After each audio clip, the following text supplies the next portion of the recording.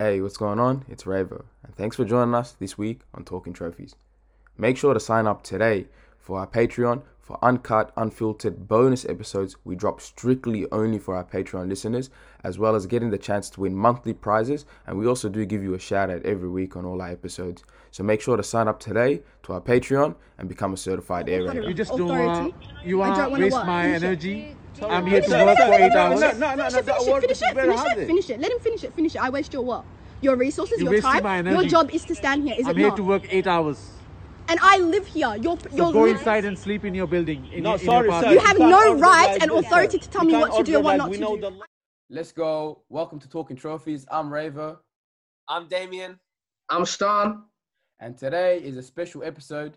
Today's the lockdown episode. At the current state, North Melbourne, Flemington, public housing towers are currently on lockdown, in which all the tenants, which is including myself and Sean, are not allowed to leave their houses or leave the building at all.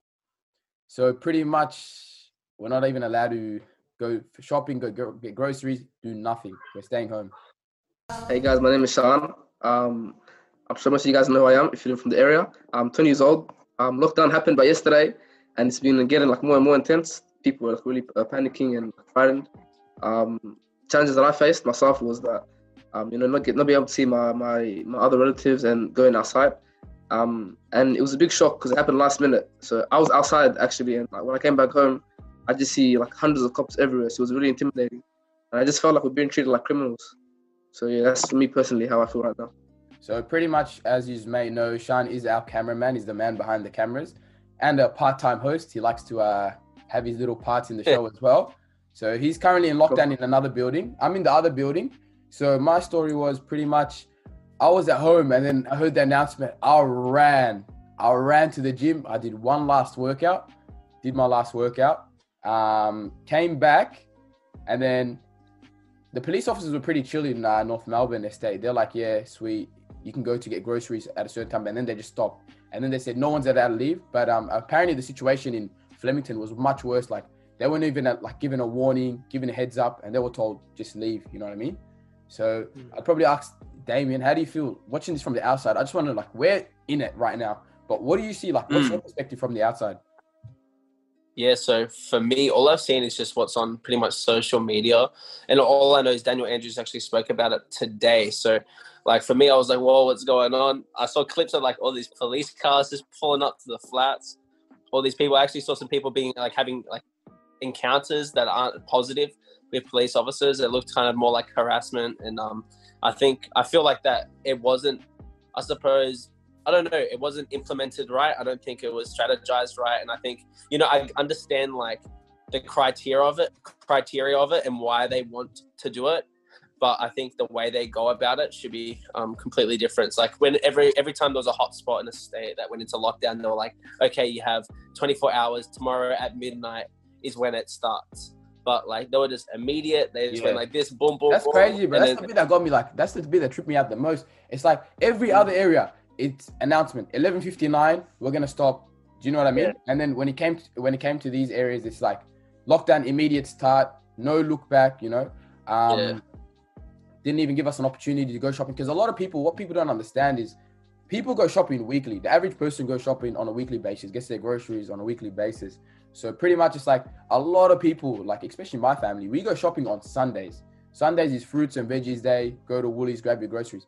So when it's Saturday, your fridge is empty and you need milk for the next few days. And what do you do? It's you know what I mean? And then they're saying they're going to provide food packages. Apparently they did provide food packages. They gave them Weet-Bix with no milk, jam with no bread, tuna cans in Flemington, but they didn't give us any food packages yet in North Melbourne. Muesli bars. What about people that have allergies? You know what I mean? They didn't even take that into consideration. I feel what they're doing is right, I believe. Yeah, what they're doing is right. We got to stop the spread of COVID, and a lot of people in the community are actually proactive in stopping the spread and very cautious. We're really social distancing is taken serious in these buildings, especially 4 people going to lift. People don't like being in lifts with too many people. But then I feel what they did and the way they did it, especially to this community, it's the feedback's gonna be and the backlash. Just a quick break from this episode of Talking Trophies. make sure to subscribe to our YouTube channel and sign up to our Patreon and become a certified aerator. I hope you continue enjoying this episode. And it's you know what's crazy? You know what I find crazy? I look out the window and I see like the houses just across the street.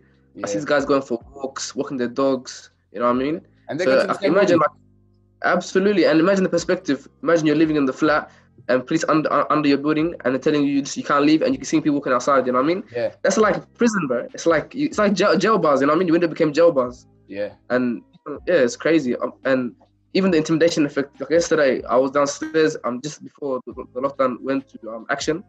There was I don't say his name, but there was an elderly guy saying, listen, needs to go inside the building. He doesn't live there, but his mom's panicking. She's an old woman. She's freaking out. She's panicking. You know, she doesn't know what's going on, and she needs to listen to the language because she lives by herself, and that she only speaks Arabic. And you know the cops just tell her, stay inside. So yeah, it's panic. You know, crazy. You know who they got like commanding this? So they got some guy whose name is Mike Hermans. He's a counter-terrorism officer. So like he knows. He did the bushfires, emergency exits and stuff like. But the fact that they had to get someone like that to that extreme to do this, do you know what I mean? And there's people that don't speak English. There's people that don't have TVs. There's people that were having naps and just woke up and out of nowhere they saw 15, 20 police officers. Like, you know what I mean? Like, bro, people felt intimidated, and especially like, bro, if you don't know the language, and these people, some people coming from war-torn countries, when they see officers strapped up with guns and just saying, stay inside, don't leave your house, you know. Big ups to the police. Some of the police officers were cooperating, talking, but most of them, like, you know, like most people were just confused and didn't know what happened. So a lot of people are stuck. Yeah. It's crazy. I spoke to one of the cops too. I spoke to him, and you know what he said to me? Yeah. He goes to me, because I asked him about how long it's going to be for. He told me, listen, bro, I honestly can't tell you. And then he goes to me, you know, I go closer to him, and then he goes to me, just to let you know, the same time you guys found out about the lockdown, or the same time we found out when Daniel Andrews made that speech. No, that was the same time. He goes, he goes, we knew there was some suburbs that might be in lockdown, but then I don't know, he goes, towels lock them all up. And in that same 5 minutes he said that, they had to send all the police cars over there and they covered it. And the funny thing is, you don't need that much police to secure a building exit and entry, you know? Yeah. But they had like 500 cops, another 100 walking around, you know what I mean, patrolling. So like, debrief your staff. That's one thing I reckon the police did wrong. They didn't debrief their staff. Daniel Andrews did not take consideration of anyone from this community, didn't seek advice from any members of this community, just did what he wanted to do. So that just shows what's his perspective on people that live in public housing. You know what I mean? And actually today, Adam Bandon actually swung past the area and he was, you know, just seeing what the community members needed, asking for if they need any support, what they could do and stuff. And then him and Alan Sanders, they actually had a chat with, you know, some of the people in the community as well from the windows. And I managed to get a clip of him. I actually called out to him and then he responded. And they both sent me a clip. Here's the clip of what they feel, and this is their message to you guys. Hi everyone, I'm Adam Band. I'm your local Member of Parliament. I'm here outside North Melbourne, and I'm with Ellen Sandell, who's the State Member of Parliament for this area. To everyone who's now currently locked down and having to go through restrictions that really no one else in the country has, we're not even allowed to step outside, we're with you. We're thinking of you. This is going to be pretty tough, and especially because it all happens straight away when they send in the police first without sending in the food first, or the medicines first, or the social workers first. And we understand that not only is that going to be pretty intimidating, but we're already hearing from people that they don't know how they're going to get food, who they can talk to get help. And we understand that for many of you, this is going to be really distressing. I just got a message dropped out of the window from someone who said, "Hi Adam, I can understand the lockdown, but I don't understand why there are cops all around our building. It's quite intimidating." And for all of you who are feeling that, we hear you, okay? We hear you. What I want to say is just a couple of things. One is, hopefully this will be short-lived, right? And if everyone gets tested, when someone comes and asks to do the testing, we can make this over as soon as we possibly can, we hope. And secondly, to know that if you need help, you can reach out to me or to Ellen Sandell, the State Member of Parliament, and we will try and put you in touch with the people who can fix the problems, make sure you're getting food, make sure you're getting medicine. to everyone who's going through this tough time, hey, this is something that most of us in the country haven't had to do before. We are feeling for you, we are thinking of you. You've basically got the whole country behind you at the moment. Thanks for everyone for what you're going through. Let us know if there's anything that we can do to help. We're thinking of you. Hi everyone, Ellen Sandel here. I'm the State Greens Member of Parliament for Melbourne, which includes North Melbourne. I'm here outside the North Melbourne Public Housing Towers to say that we are thinking of you. No one else in the country is having to face this level of hard lockdown. We know that it was really scary yesterday. People are telling us it was quite scary and intimidating when the police came in. We've been advocating for a care-led response, not a force-led response, to send in people who can support you, who can bring food, who can bring toys, who can bring the items that you need. If you are in the towers and you are not getting the support that you need, or you need something specific, please reach out to me, office@ellensandel.com, or on Facebook or Instagram. We are here to advocate for you. I'm in touch with the government to advocate for you and to ask for what you need. So please let me know what you need. There are so many people around here in North Melbourne and Kensington who have been getting in touch with me saying, what can they do to help? Everyone around here is thinking of you. We are so sorry that we are in this situation. If someone comes to your door and asks you to get tested, please do get tested. The coronavirus is a scary thing and we want to keep everyone safe and healthy. But we are thinking of you. Please reach out if you need anything. We're here to advocate for you and for what you need, because at the end of the day, we are one community and no one should be treated any different to anyone else. We are in this together and we will hopefully beat this virus together. So for me, I'm just going to speak on how I felt the government should have approached this. And there's many different ways in different areas that were implicated already. And I was thinking first of all, warning. So I think first of all is awareness. Everyone needs to know what's going on. I feel like if you just rock up to someone's house, say, get out, they're going to say, why? Why should I get out? And the thing is, they did everything with no answers and just questions. They sent people with no answers. So every officer they've been asking questions to, they go, listen, I'm just doing my job. I'm just getting told what to do. And they kind of pass it on to someone else. They go, okay, I don't know what's going on. And so I think, awareness and information is a major thing. And I think they need to also take a look at perspective of what's going on, and also appreciate that, with these communities, right? They're going to feel unjust. They're going to feel like they're being targeted. And there's a lot of, especially with everything going on with, especially BLM, that these communities have a lot of African community, people are just from overseas, is that they feel targeted. And you see people in other areas, early in the year, you had areas like Turak where they had 100 cases, right? But they didn't go into an intense lockdown, right? An immediate lockdown. But then for somewhere like here, it's it's 20 or 30 cases, somewhere around that, some of these areas have, and it's just immediate lockdown, shutdown. Can't leave your house to even get groceries. And apparently they'll even people to get the milk bars. I think you need to give them a set time frame. It's not bad what they're doing, but what they're doing, how they did it was bad, but the whole thing isn't bad, but they need to just go about it a different way. Yeah. I feel like this puts pressure as well on the community. We need more leaders in our community. You know what I mean?